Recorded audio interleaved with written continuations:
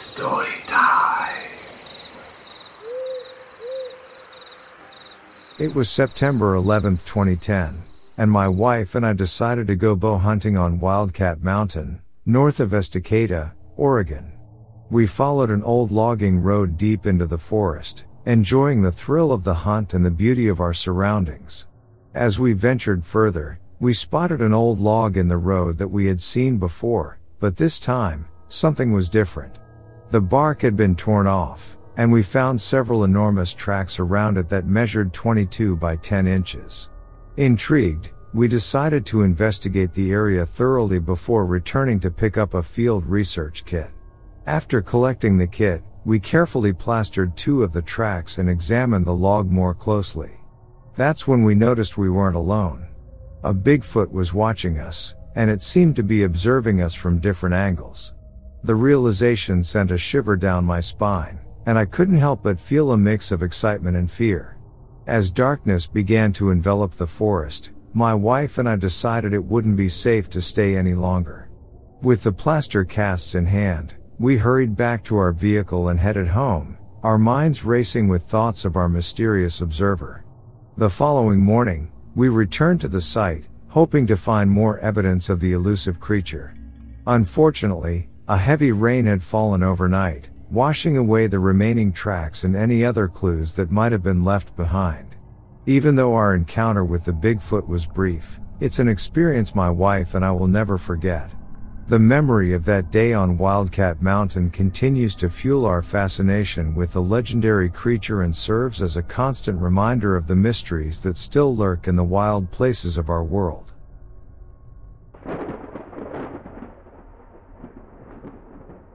It was Christmas 1993, and the holiday season had brought my family together for a festive feast. After indulging in a scrumptious dinner, I decided to take a ride with a couple of my young male relatives to enjoy the crisp winter air. Little did we know, our peaceful drive would soon take a terrifying turn. As we drove along the quiet road, our headlights suddenly outlined a 6-foot creature. It was busy tearing apart a rotted log, apparently searching for grubs.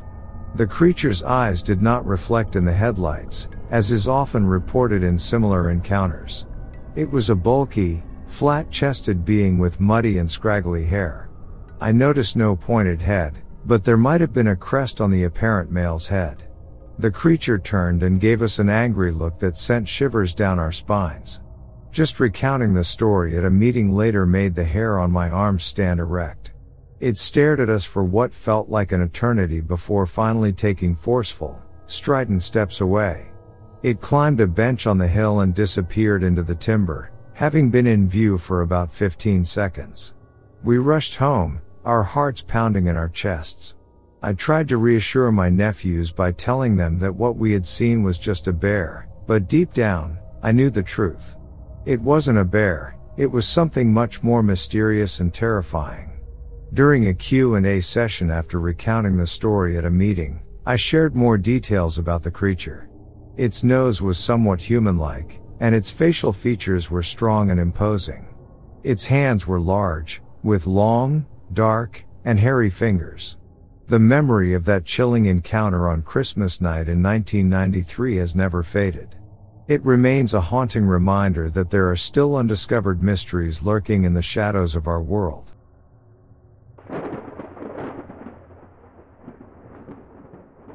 I could still remember the chill that ran down my spine as our helicopter descended into the remote mountain range of the Pacific Northwest. We were an elite Navy SEAL team, sent to investigate multiple high-profile disappearances that had captured the government's attention. The locals whispered about ancient legends of Bigfoot, Wendigo, and werewolves inhabiting the dense forests, but we dismissed these tales as mere folklore. As we navigated the treacherous terrain, however, we soon realized that our skepticism had been misplaced. The evidence was undeniable. We found ourselves facing off against these terrifying cryptids. Each encounter left us breathless, adrenaline pumping through our veins as we fought for our lives against creatures we had previously believed to be mere myths. We were forced to adapt our tactics and weaponry to battle these legendary beasts while traversing the challenging landscape. Our state-of-the-art military gear proved less than effective against these supernatural foes, and we relied on our wits and resourcefulness to survive. As we delved deeper into the mystery, we uncovered a clandestine organization hidden deep within the mountains. They had been capturing and experimenting on these cryptids, attempting to create an unstoppable army of monstrous hybrids. The horror of their intentions struck us to the core, and we knew we had to act quickly to stop them from unleashing these abominations upon the world.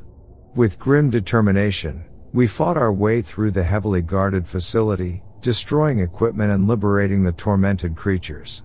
The cryptids, though fearsome, seemed to understand that we were there to help them, and they fought alongside us against their captors. In the end, we managed to capture the cryptids and cripple the organization's twisted plans. But the victory came at a terrible cost. 20 of our brothers in arms fell in the line of duty, their lives lost to the formidable creatures they had been sent to investigate. As we left the Pacific Northwest, the weight of our losses hung heavily on our hearts. We had stopped a terrifying threat, but the world was now forever changed by the knowledge that these legendary beings were, indeed, real. We mourned for our fallen comrades, their sacrifices a testament to the strength and courage of those who dare to face the unknown. As we returned to our normal lives, the memory of our mission remained etched in our minds. We knew that the world was filled with more mysteries than we had ever imagined, and we carried the burden of our experiences with a newfound understanding of the darkness that lurked just beyond our comprehension.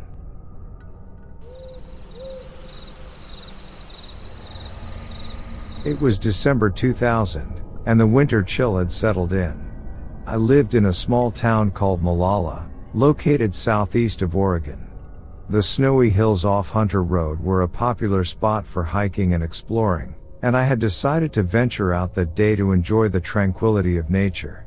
I had always been fascinated by the mysterious stories of Bigfoot, but never truly believed in its existence. Little did I know that my perspective would change drastically during that fateful hike. As I trudged through the soft snow, enjoying the crisp air and the crunch of snow beneath my boots, I stumbled upon something that would change my life forever. I found a set of tracks unlike any I had ever seen before. There were a dozen of them, each measuring 14 inches in length, with an astonishing stride of 5.5 feet. The elevation of the area was about 1,500 feet, and the remoteness of the location added to the eeriness of the discovery. I couldn't believe my eyes. The tracks were clearly not human, nor did they resemble any known animal in the area. My heart raced as I considered the possibility that these tracks could belong to the elusive Bigfoot. I decided to follow the tracks, curious to see where they would lead. As I continued on, I couldn't help but feel a growing sense of unease. I was acutely aware of the eerie silence around me, punctuated only by the crunch of my footsteps and the occasional rustle of a bird or squirrel in the trees. Despite my apprehension, I pressed on, driven by a burning curiosity. The tracks led me deeper into the hills, and I began to wonder if I was on the verge of making a groundbreaking discovery. Suddenly, the tracks stopped at the edge of a small clearing. I scanned the area, searching for any sign of the creature that had left the tracks. But there was nothing. No broken branches, no tufts of fur, no lingering scent. It was as if the creature had simply vanished. Disappointed and feeling a mix of fear and fascination, I decided it was time to head back. I retraced my steps, making sure to take photos of the tracks as proof of my encounter. When I returned to town, I shared my story with friends and family. Some were skeptical, while others excitedly shared their own theories and stories about the legendary creature. As for me, I couldn't shake the feeling that I had come incredibly close to uncovering the truth about Bigfoot. That day in December 2000 marked the beginning of my obsession with the mysterious creature. Since then, I've dedicated my life to searching for evidence and learning all I can about Bigfoot. And though I've never come as close to the creature as I did that day, the memory of those tracks in the hills off Hunter Road continues to fuel my determination to uncover the truth.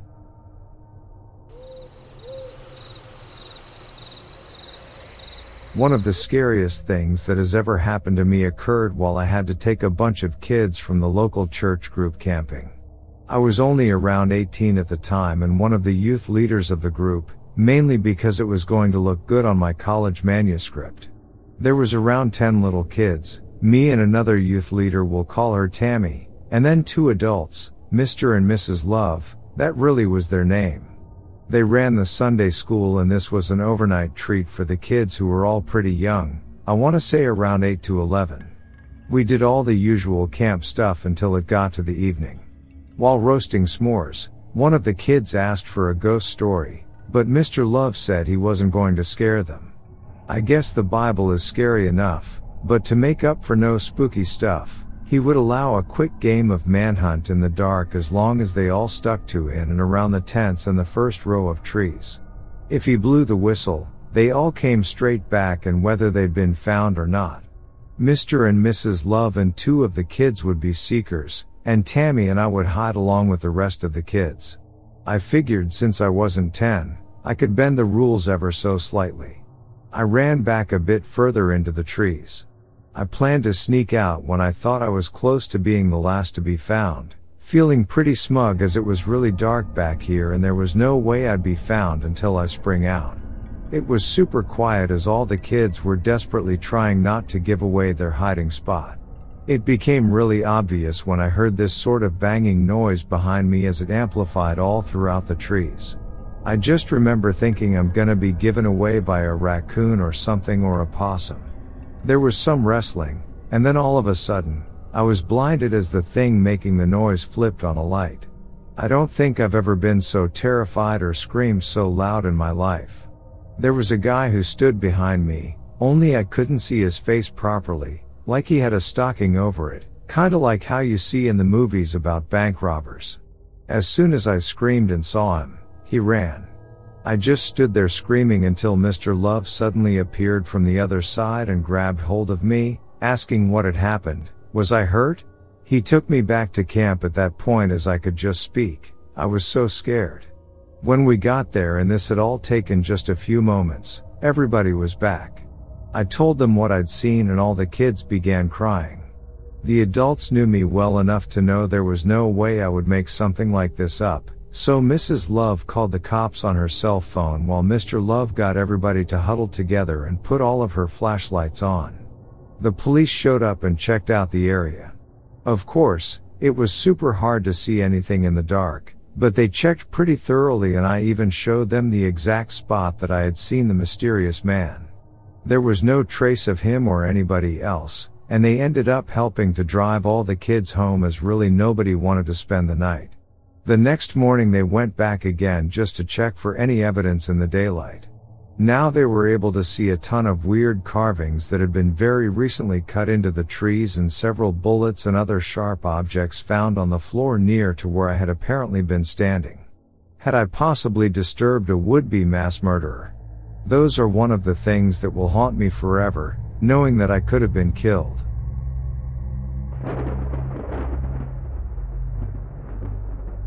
As a Navajo officer, I once encountered a white skeletal creature on the Navajo Indian Reservation in Arizona. 2 others and I came across this thing one night while patrolling the desert near Shiprock. Initially, I thought it was a bear or some other kind of animal. It looked like something with high cheekbones and deep sudden eyes, and had shorter arms with short front legs. I didn't realize it wasn't an animal until I got out of my patrol car to investigate. I noticed and heard the footfalls echoing off to either side and saw that there were no tracks. The creature was nearly 7 feet tall. The other 2 witnesses, who requested anonymity, also said the animal was hairless and had carroty red eyes. I remember thinking it was the ugliest thing I've ever seen, and I felt a sensation akin to pins and needles when I looked at it. The creature disappeared before reaching a telephone booth. I contacted Navajo Tribal Police Chief Samuel Pete about my experience after reading newspaper accounts of sightings in northeastern Arizona, right near the Navajo Mountain. This is where others have reported seeing a giant man with white skin that leaves no tracks or scent behind. The report also included a local scientist's theory that the animal was potentially a genetic aberration resulting from nuclear experiments in nearby Area 51, or quite possibly a descendant of a species of bear known to have been in the area thousands of years ago. A few days before my alleged encounter, 2 other Navajo officers had reported seeing a huge hairless dog that stood up about 5 feet tall in the same vicinity. On July 4th, a man named Leland Joe saw an unidentified 5-foot-tall being with white skin and glowing green eyes running across a field, again leaving no tracks. Also, a retired military man said he saw another creature one night. His car suddenly stopped mid-drive for no apparent reason, suffering from electronic issues. He turned off the ignition, turned on the lights, and found that he was surrounded by several of these beings. These beings reportedly had glowing green eyes and fang-like teeth. They surrounded his car, and when he screamed, they appeared to just disintegrate into the air. As soon as they did, his entire car started up again, and he was able to successfully drive away. We're not exactly sure what we're dealing with, but there is definitely something supernatural lingering in the state of Arizona.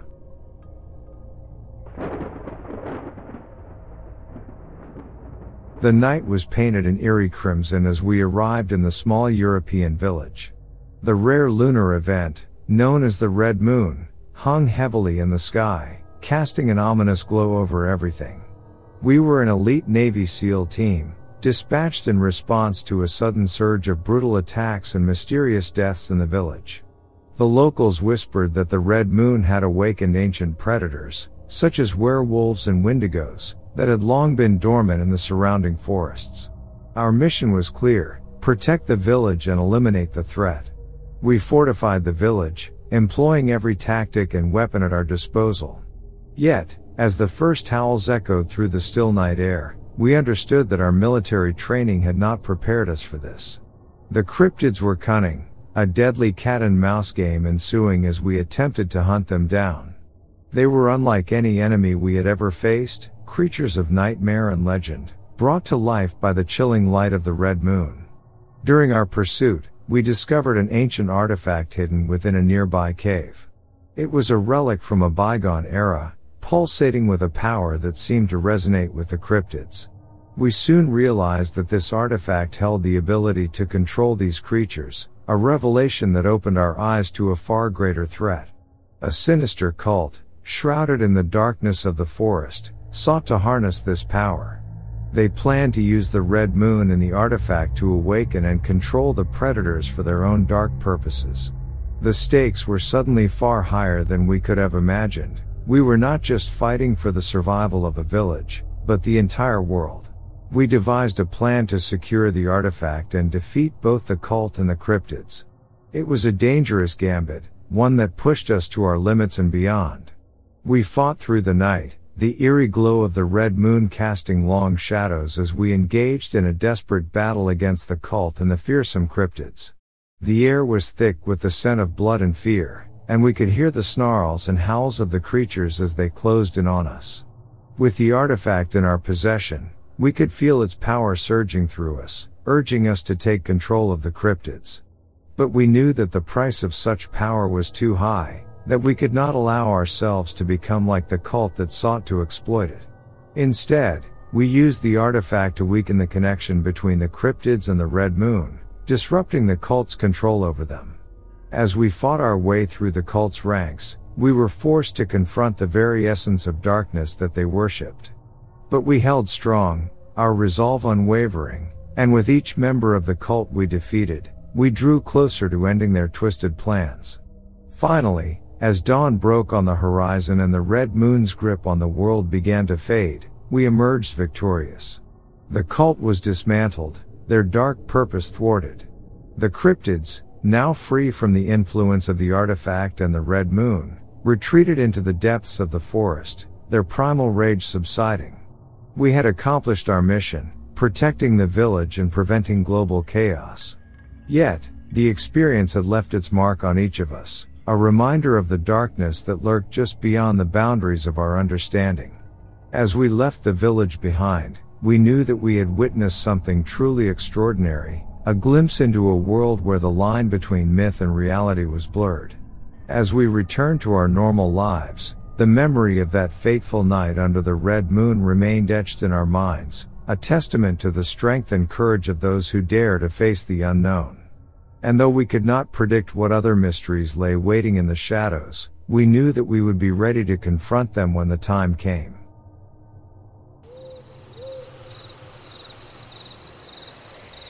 This happened 4 years ago, when my boyfriend and I were still sort of fresh into the relationship. My sister had recommended me a snorkeling trip for a fun thing to do with him. It was this quarry surrounded by a campground that is filled in with water, and it's known for its crystal clear water and its diving. There's apparently a helicopter and school bus that people dive down to see. My boyfriend and I decided to go camping for the night. While we were checking in, we separately both got a bad feeling about the place, but had kept it to ourselves until after we left. So at first it was a really good time. We snorkeled in the shallowish area of the quarry, and although the depth of the water was a bit uncanny, I still was enjoying myself. The water is 65 feet deep, so once you had swam out of the shallow area, it immediately dropped off and it was pitch black. This is actually where I realized I am terrified of water.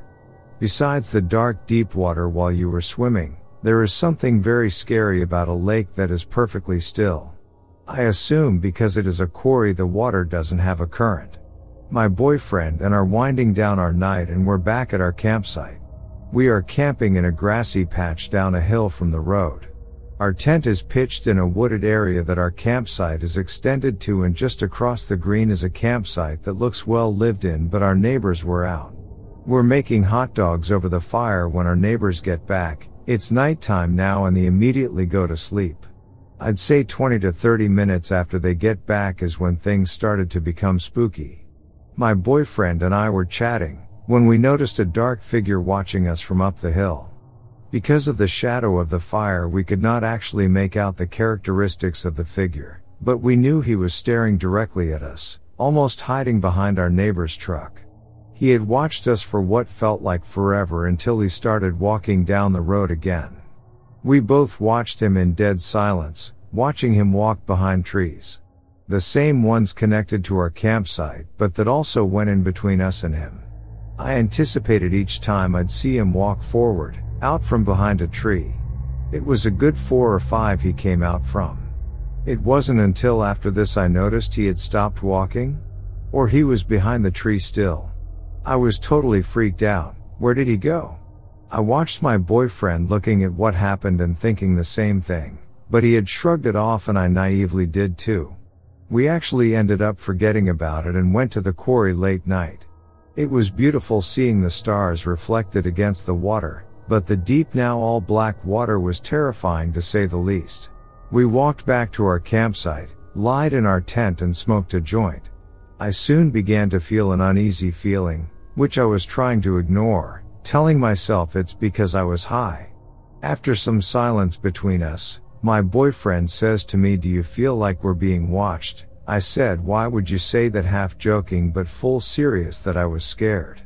My boyfriend wanted to get out from the tent, so we're standing by my car and I got this stupid idea that being in the middle of the field that's in the middle of the campground is the safest place for us. My logic being if someone was going to come up at us, at least we'd be able to see them. So we're in the middle of this field when we see a similar looking shadow figure from earlier staring at us. He must have been about 20 yards away. We both notice him while walking, and he's walking in the same direction as us. We change directions and so does he. We tell one another if we change again, and he does too, that we're booking it to my car. When we change, he follows and we book it to the car. I watched him from my seat as he slowly walked back into the darkness while still staring in our direction. My boyfriend at this point says to me, "Let's get out of here." I agree, but all our camping gear is outside. We quietly get our things together, not trying to freak the other one out. The weirdest part of this story, in my opinion, is the next part. My headlights weren't working, and there was a weird fog over my windshield that didn't go away no matter what we did. We had to drive out of woods with only low beams and a strange fog over the window. We barely could see but got out of there. Weirdly enough, the fog went away right as soon as we go to the gas station. We got home around 1 at night. I told my father the story the next day and he said he's glad we got out of there or else we could have gotten murdered. 2 people have died at this campground while snorkeling, which I find out after I got back. My boyfriend and I think it was either a person trying to kill us or a Wendigo. We've kinda settled on the Wendigo because what happened was so unexplainable to us.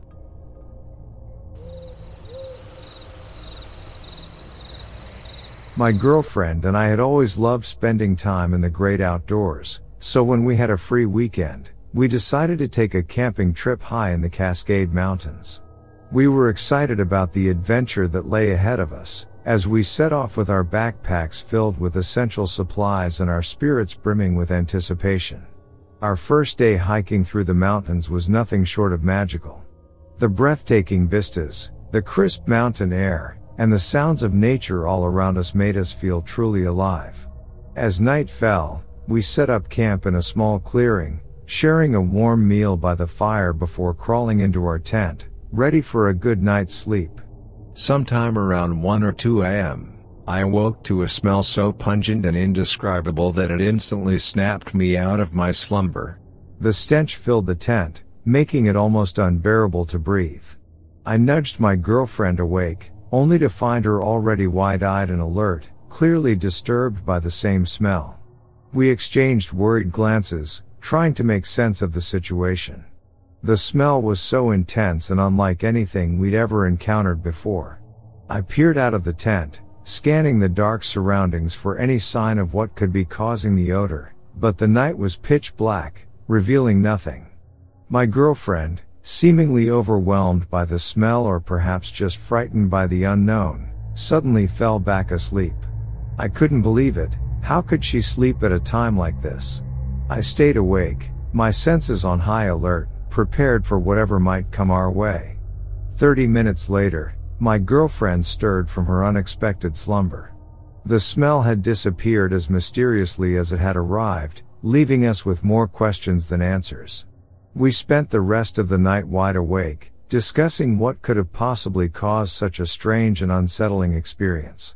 Though we never discovered the source of that indescribable smell, it remains etched in our memories as a reminder that the wilderness can still hold secrets and surprises, even for the most seasoned adventurers.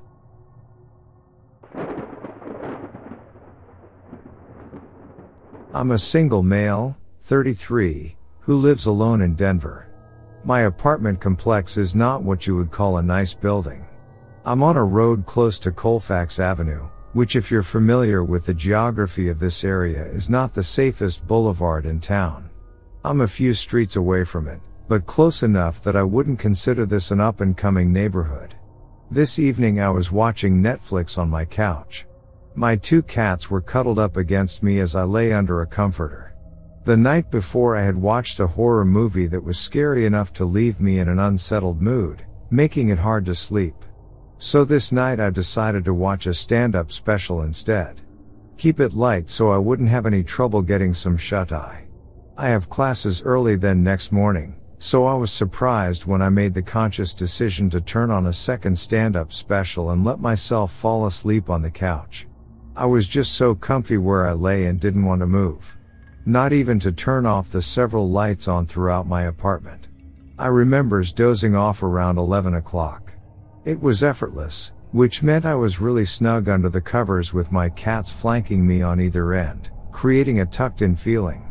I fell into a dream wherein I was on an impromptu date with this guy, whom I didn't recognize, at a Blockbuster video store.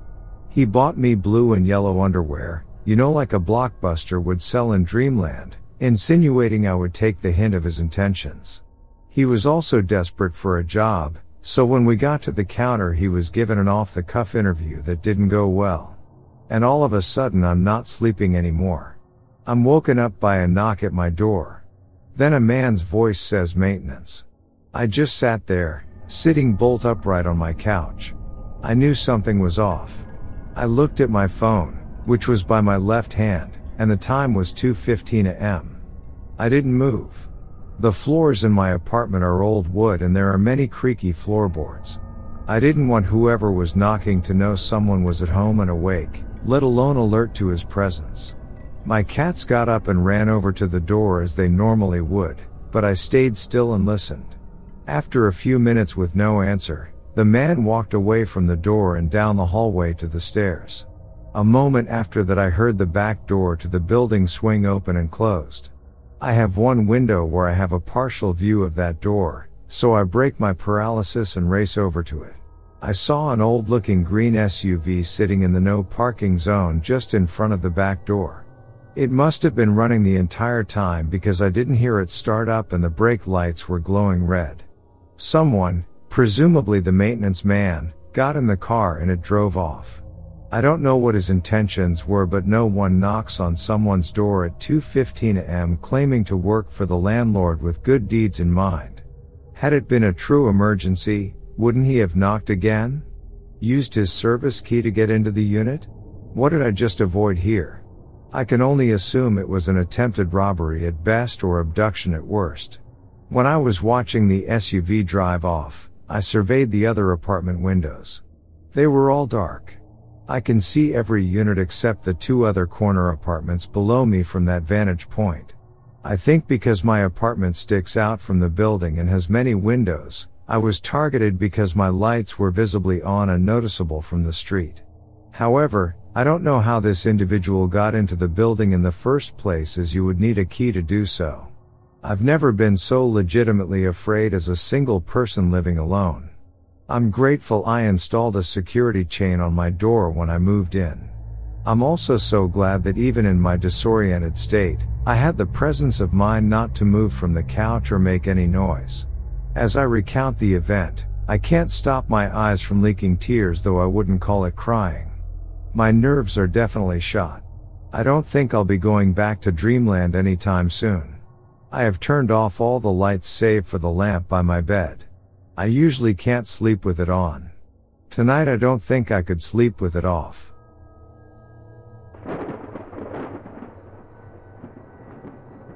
My friend Ryan and I had been planning a weekend getaway for quite some time.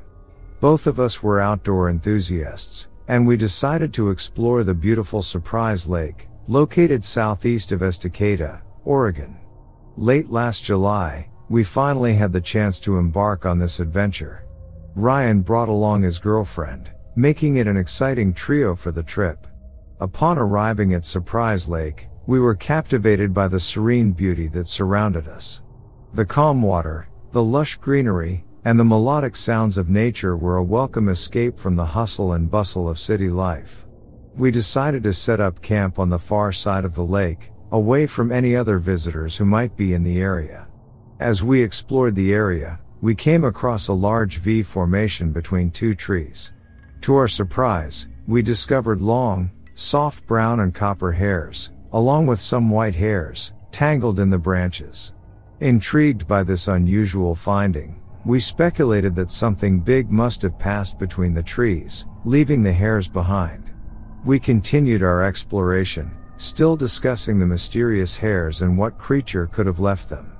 The sun began to set, casting a warm glow over the lake and surrounding woods. As the darkness crept in, we suddenly heard a loud crashing sound coming from the nearby forest. Startled by the noise, we froze in our tracks, our hearts pounding in our chests. The crashing grew louder, as if something large was moving through the woods in our direction. Fear quickly took over, and we realized that it was time to leave. Without hesitation, we grabbed our belongings and hastily retreated to the safety of our campsite. We spent the night huddled together, our minds racing with thoughts of what could have been lurking in the forest. The mysterious hairs and the unexplained crashing sound left us with an eerie sense of unease that lingered throughout the night. Though we never discovered the source of the hairs or the sounds that spooked us, our trip to Surprise Lake became a story we'd recount for years to come. The experience taught us that, even in the most serene of places, the unknown can still surprise and frighten even the most adventurous souls.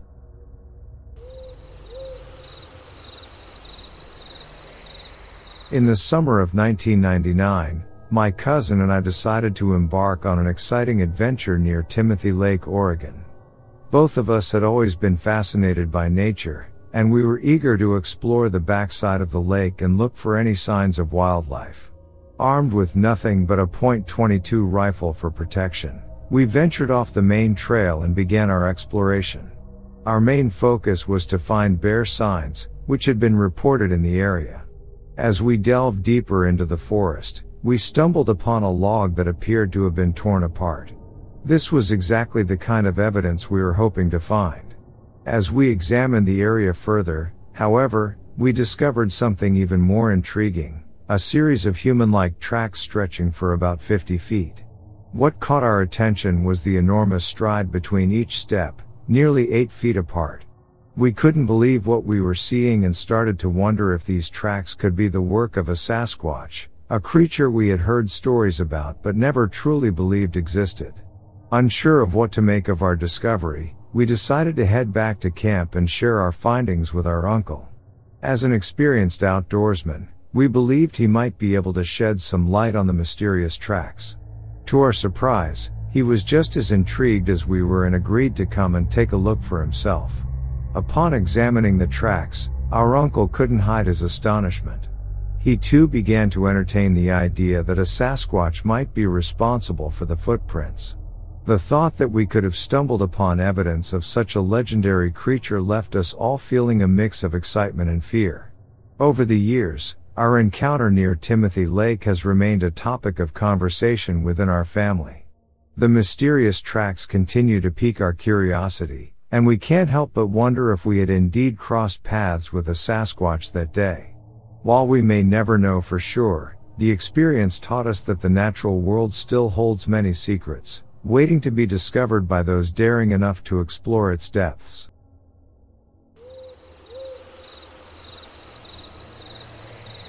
To give you an idea of why I was out in the middle of the woods at midnight, I run cross-country collegiately.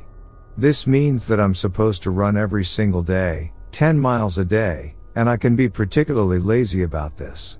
When you've been doing it for 7 years, it gets old quick. So more often than not my roommate and myself will put off our run until late because we struggle to find the strength during the rest of the day. Well, it turns out that we picked the wrong night to be lazy. As 11 p.m. starts to roll around, I told my roommate Matt that we need to get our miles out of the way. He agreed and we both lace up, grabbed our flashlights, and left our dorm. We live on a decent-sized campus with a lot of woods on the back of it and a full-sized golf course, so we decided to run on the trails out there. At night it is pitch black and can be hard to see the path even with flashlights, but it breaks the monotony of running the same routes, and we happen to like the adrenaline of being creeped out. So we began our run and started heading towards the woods. Instead of taking the normal trail that leads right through the middle of the golf course, we elected to take a different entrance, and eventually we realized we were lost. It was still possible to see the clock tower on campus from where we were at, so we knew we just had to head in that direction to get home. I wasn't too sure of how to get there from the course path, so we just stopped our run and walked directly through the woods and trees until we ended up on another green of the course that I have never been to before. While we were trying to get our bearings, I noticed a flickering light in the distance. I asked Matt if he saw it also, and he just nodded as we both stared. Slowly but surely, this light got closer and closer. It wasn't long until we realized it was another flashlight from someone on the trail. As I watched the light bob up and down, I began to comprehend what this meant. We weren't alone out here. That didn't make any sense though. It's almost midnight. Why would someone be 5 miles into the middle of the golf course at this time? Why are they alone? What could they possibly be doing? We were sure it wasn't maintenance because the maintenance building shuts down at 5 p.m. and they were bright green to give notice to golfers, safety reasons. Soon enough, the silhouette of a tall man came into view, and the distance between us and him was only brought down to 50 feet or so. He stopped dead in his tracks and we just continued to stare. This really only lasted a minute, but it felt like forever. The man did not seem fazed by us and started walking towards us, but then made a quick turn to the right, which was where the green ended and the woods began, uphill at that. Right before he entered the woods, he turned back to face us. As he did this, he shined his flashlight up at our faces, the kind of way you do to blind someone, and all we heard was the massive footsteps of this guy sprinting and the heaving of his breath. With that very moment, we took off. Let me tell you, I have never ran that fast in my entire life. Even being a collegiate runner.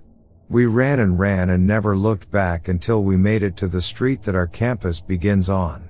I don't know what that man wanted or why he was in the woods so late, but he clearly intended harm to us. This isn't our first weird occurrence in the woods at school, so I may post more soon.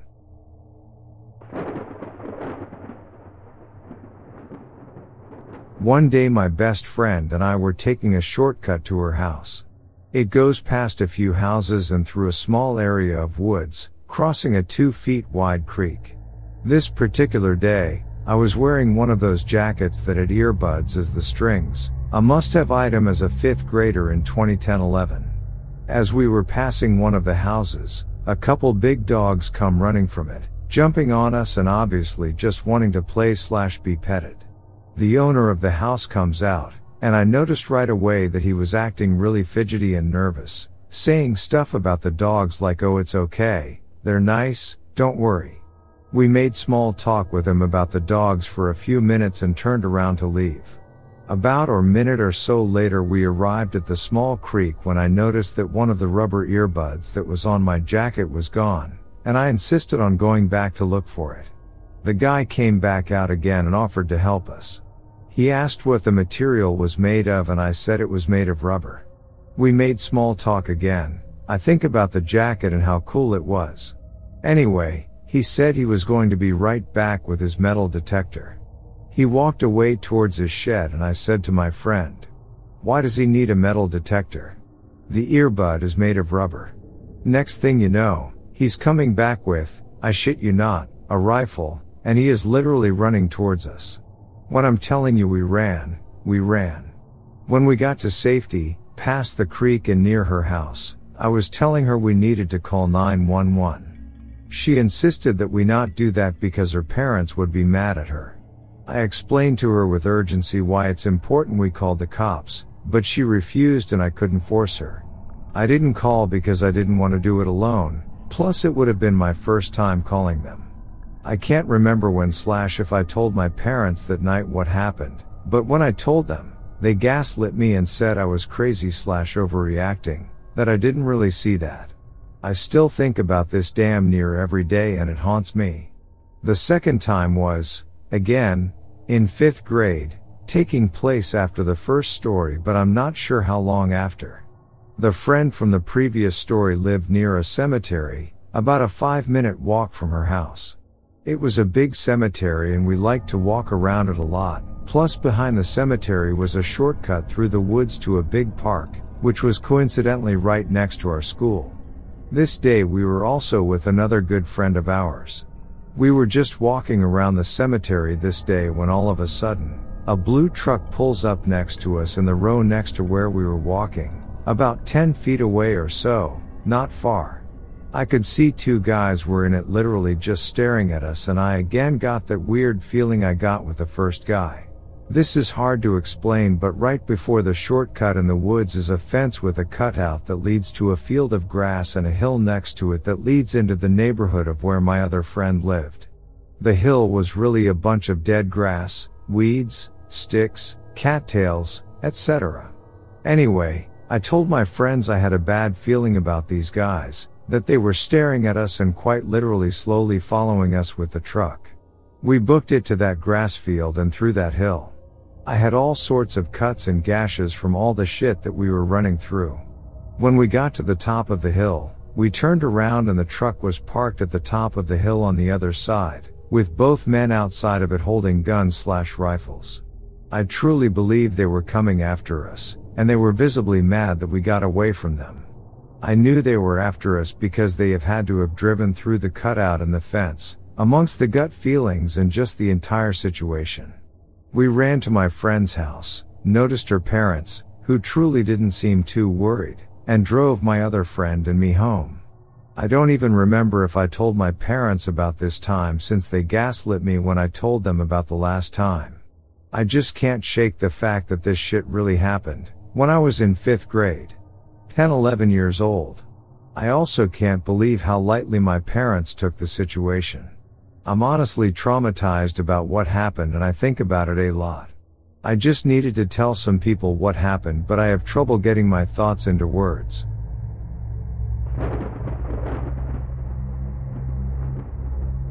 During my time as captain of the Standard Oil Company's steamer Dakota, I had an incredible experience that I will never forget. It was July 11th, and we were sailing back from Manila when my mate called my attention to what he thought was a whale on our port bow. As we approached within about 100 feet of the creature, it became clear that this was no ordinary whale. In fact, it hardly resembled a whale at all upon closer inspection. This massive creature measured 40 feet long and 10 feet wide, with a cavernous mouth and eyes as large as locomotive headlights. As I stood on the bridge, I watched the creature intently, captivated by its fierce yet kind gaze. Just as we came almost alongside, I recall, the creature turned its head toward the ship, revealing the most ferocious face I had ever seen. The mouth seemed like the entrance to a railroad tunnel, and despite the intimidating appearance, there was a gentle look in its eyes. As we continued to observe the creature, it suddenly rolled its eyes and disappeared beneath the water's surface. Unlike a whale, which would have dove head first and waved goodbye with its tail, we never saw this mysterious creature's tail at all. To this day, I am not sure if it was bidding us farewell or inviting us to join it on some adventure below the surface. Having spent many years at sea, I had never encountered a creature quite like this one. In the ship's log, we recorded the encounter at latitude 45.30 north, longitude 152 west, as evidence of our extraordinary brush with this enigmatic creature of the deep.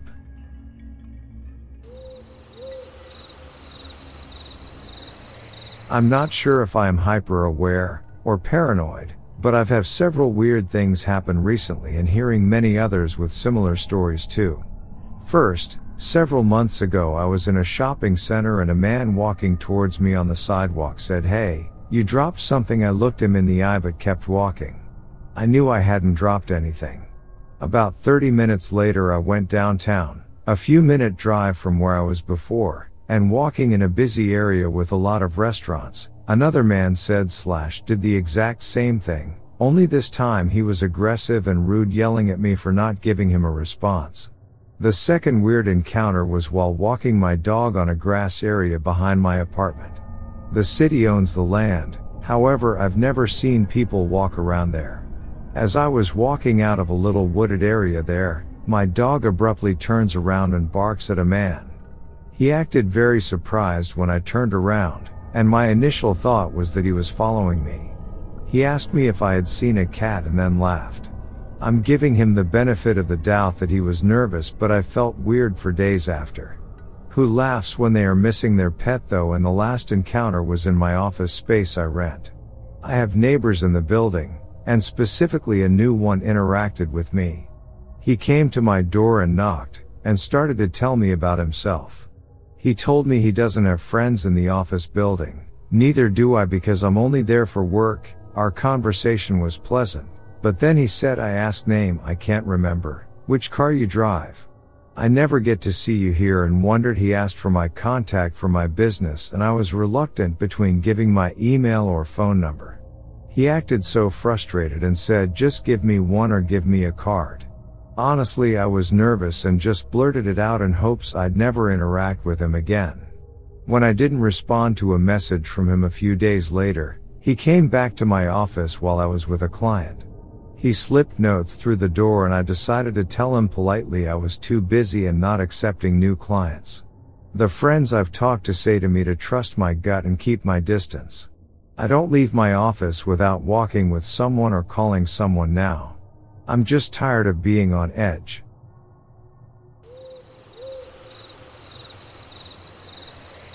In the spring of 2021, I was driving home from work on a long, dark stretch of highway from Fairbanks, Alaska to Ilsen AFB. About halfway home, there was a bright flash all around me.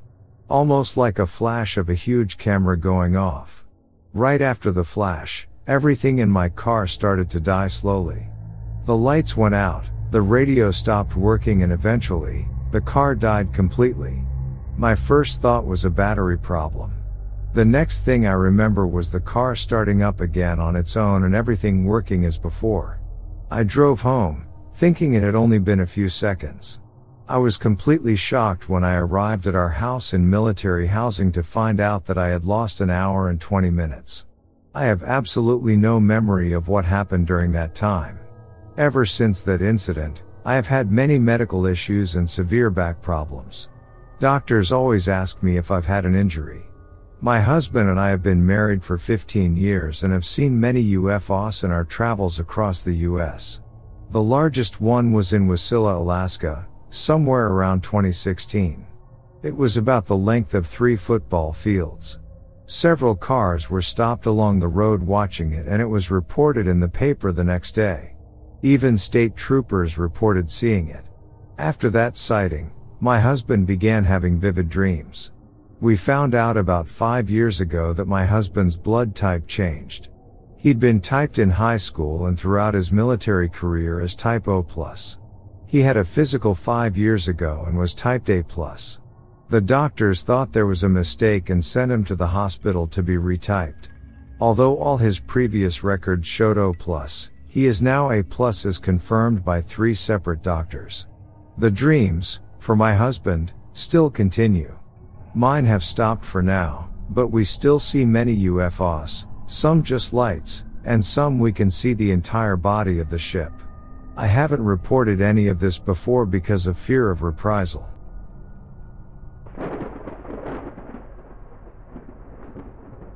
I am from the Northern Cheyenne Reservation. I live in Ashland, about 20 miles from Lame Deer. I have heard stories of the area around the grandmother's home. I have personally been witness to a deerman. It was about 2002, I was hunting on the Big Divide between Ashland and Lame Deer. I was glassing with my binoculars hoping to find a deer to shoot for one of the elders. I spotted what I thought was a whitetail buck. It was standing in a brush patch about 200 yards in a draw below me. As I was watching the buck through my binoculars, the body started to become clearer. It was a deer head on a muscular man's body. Needless to say, I hurried and got out of the area and didn't go back for quite a while. I have heard many stories of little men, but my only experience with them wasn't a full-fledged sighting. It was in 1997. I was house sitting for my parents while they were away one weekend. I was sitting in the living room one afternoon watching television when I caught a glimpse of something out of the corner of my eye. I turned toward the dining room window. I saw what looked like the top of a head popping into view at the base of the window. It looked like someone was jumping up trying to look into the window. I watched whatever it was for a good half a dozen jumps when I rushed over and looked out the window to see who it was. There was no one there. I immediately went outside and looked. I could not see anyone. My parents' house was in a rural area, with not many trees or bushes. I should have seen who it was if it was a kid. Whatever it was, I estimated it had to be about 3 feet tall if it jumped up, and only the top of its head showed over the windowsill when it jumped. A close friend also had encounters with a little woman near her house. She would hang laundry in her backyard.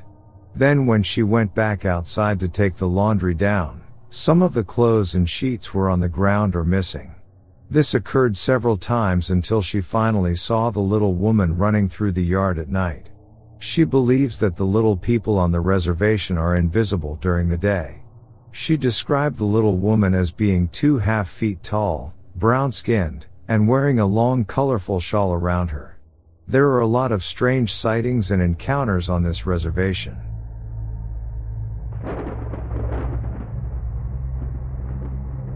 My first experience with Sasquatch was when I was living in Wyoming, Michigan.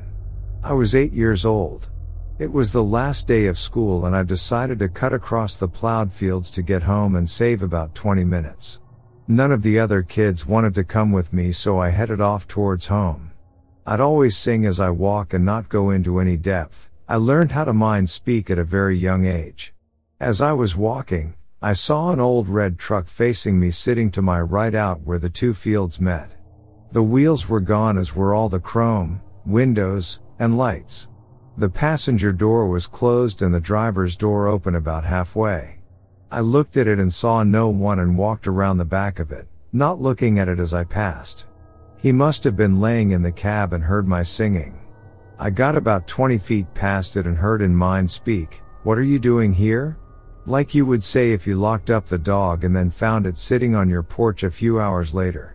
At that point in my life, all I knew was mind speaks with angels, and so I thought you must be friendly, and I turned around.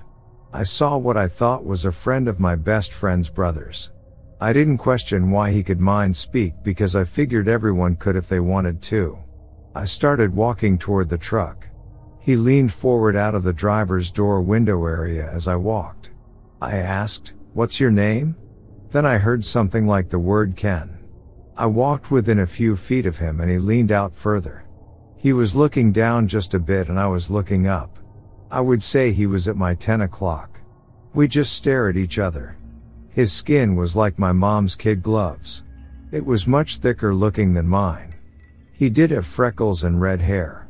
His nose looked like my brother's, which had been broken from so many fights that even after surgical repair, looked flattened and broad. He had finished lips and teeth like ours. His eyes were a golden brown and to me showed expression. I got the distinct impression that he was young, late teens. As we stared at each other, I started asking questions. Please remember, I was only 8 years old. I first asked him in mind speak, "How come your parents let you grow your hair so long?" He didn't answer, but I could see a smile coming across his face. And then I asked, "Why are you allowed to go to school with a beard?" Then, "Where's your neck?" "I can't see a neck." And with that, he broke into a smile. As I was going to ask another question, his attention was broken by something to his left. He looked back at me with a word expression and said, "Go now." With power in the words. I turned and started walking away. I got to the hole in the hedge that separated the field from the street and a 4-foot drop and turned around to wave goodbye. He had exited the truck and was standing on the other side of the cab. I was shocked that he was so tall. My dad and grandfather were 6 foot 4 inches. He was at least a foot or more taller. He was looking toward my right, but I could not see what was going on from the protection of the hedge. He was flailing his arms and then he saw me standing there. He said, "Go now. Don't come back." And I said, "You were mean," but I didn't move.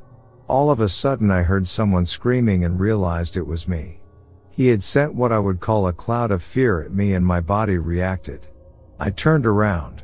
I jumped down the embankment through the hedge and ran down the street to my house. When I got home I told my mom about what had happened and that he had red hair, and I told her his name was Kenny. She said she would find out who he belonged to.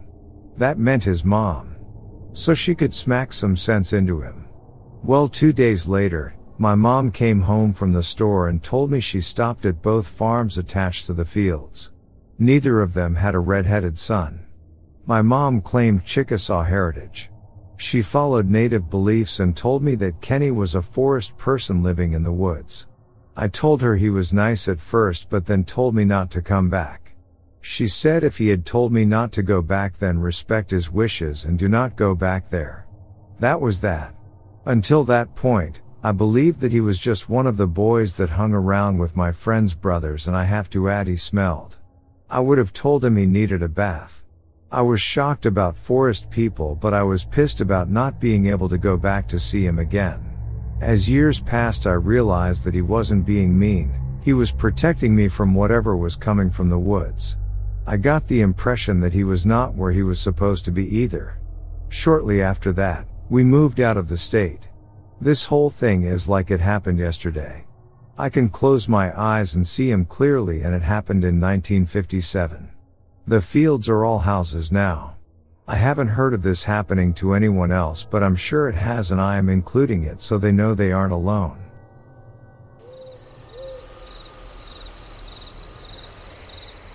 I was a witness to El Chupacabra's attacks near Canavanas, Puerto Rico on 2 occasions. In the second attack, I caught sight of El Chupacabra's killing a large dog in a field behind my father's workplace. It was after midnight and I was there helping him get extra work done. We heard the dog growling in the backfield. I went to look and saw a 4-foot tall thing, very ugly, that I had never witnessed before. The dog was keeping its distance from this thing when suddenly it leapt and attacked the dog. It took only a few seconds as it ripped the dog apart. It never made a sound. I quickly ran into the shop and told my father what I saw. He had a pistol and walked out to see what was there. The only thing that remained was the badly mutilated dog. I was sure it was El Chupacabra's. There was talk of this creature for several days.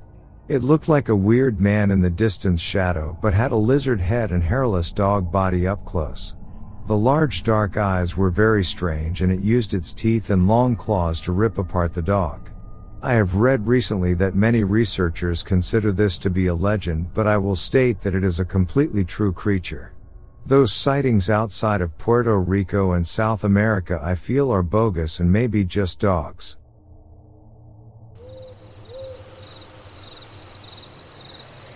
It was the winter of 2020. I was driving north on Highway 21, at approximately 10:10 p.m., just outside of Hillsboro, Missouri, just past Jefferson College. I was just passing the northbound off-ramp from Hayden Road onto northbound Highway 21 at mile marker 169.6. I'm not sure of the day of the week. I work the night shift every weekday and also work the same shift every other weekend, so all of the nights just seem to run together. I just remember it was very cold and the road was deserted. I was the only car in the north or southbound lanes for as far as I could see. This is the same route I have taken to work every night for the past 8+ years, so I know the road very well.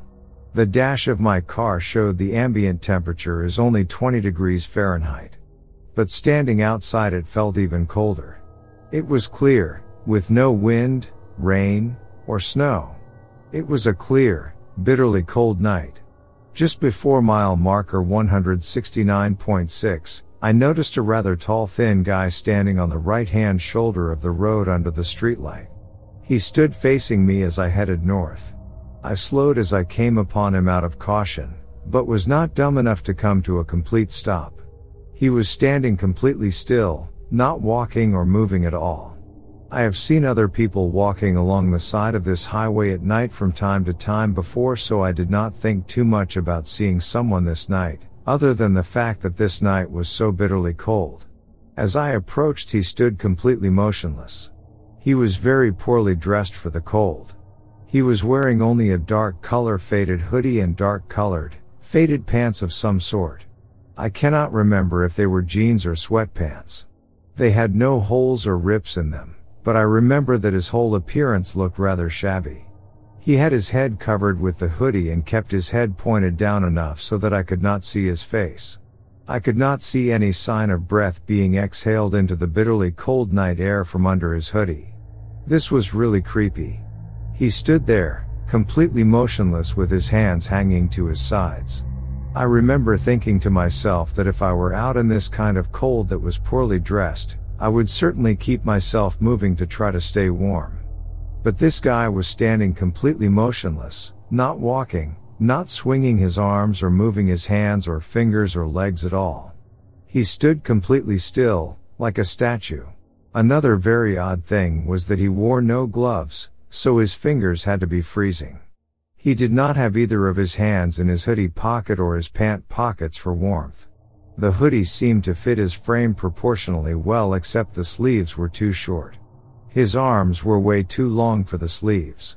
I could see maybe 3 to 3.5 inches of the bare forearm from the bottom of his hoodie cuff to the top of his hand, which looked odd. Everything else seemed to fit okay, but his arms were way too long for the sleeves. This guy was tall. Compared to the mile marker sign which was behind him, I would say that he had to stand 6'9" tall or more. As I slowly drove past him and watched him, it became one of those moments when time seemed to slow down.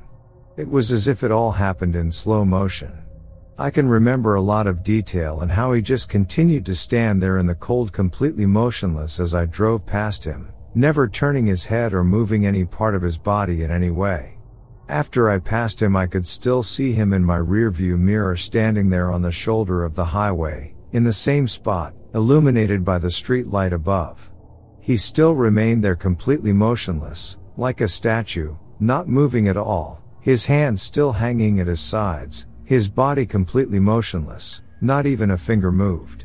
I kept glancing into my rearview mirror to take another look at him until I rounded the corner and finally lost sight of him. I never saw him move the entire time. I got this rather ominous, dark, foreboding feeling as I passed him. If what I saw were some kind of ghost or demon or specter or whatever you want to call it, it certainly was not ghostly in appearance at all and looked as solid and as real as you or me. I still do not know what it is that I saw that night. But I hope I never see it again. It really freaked me out.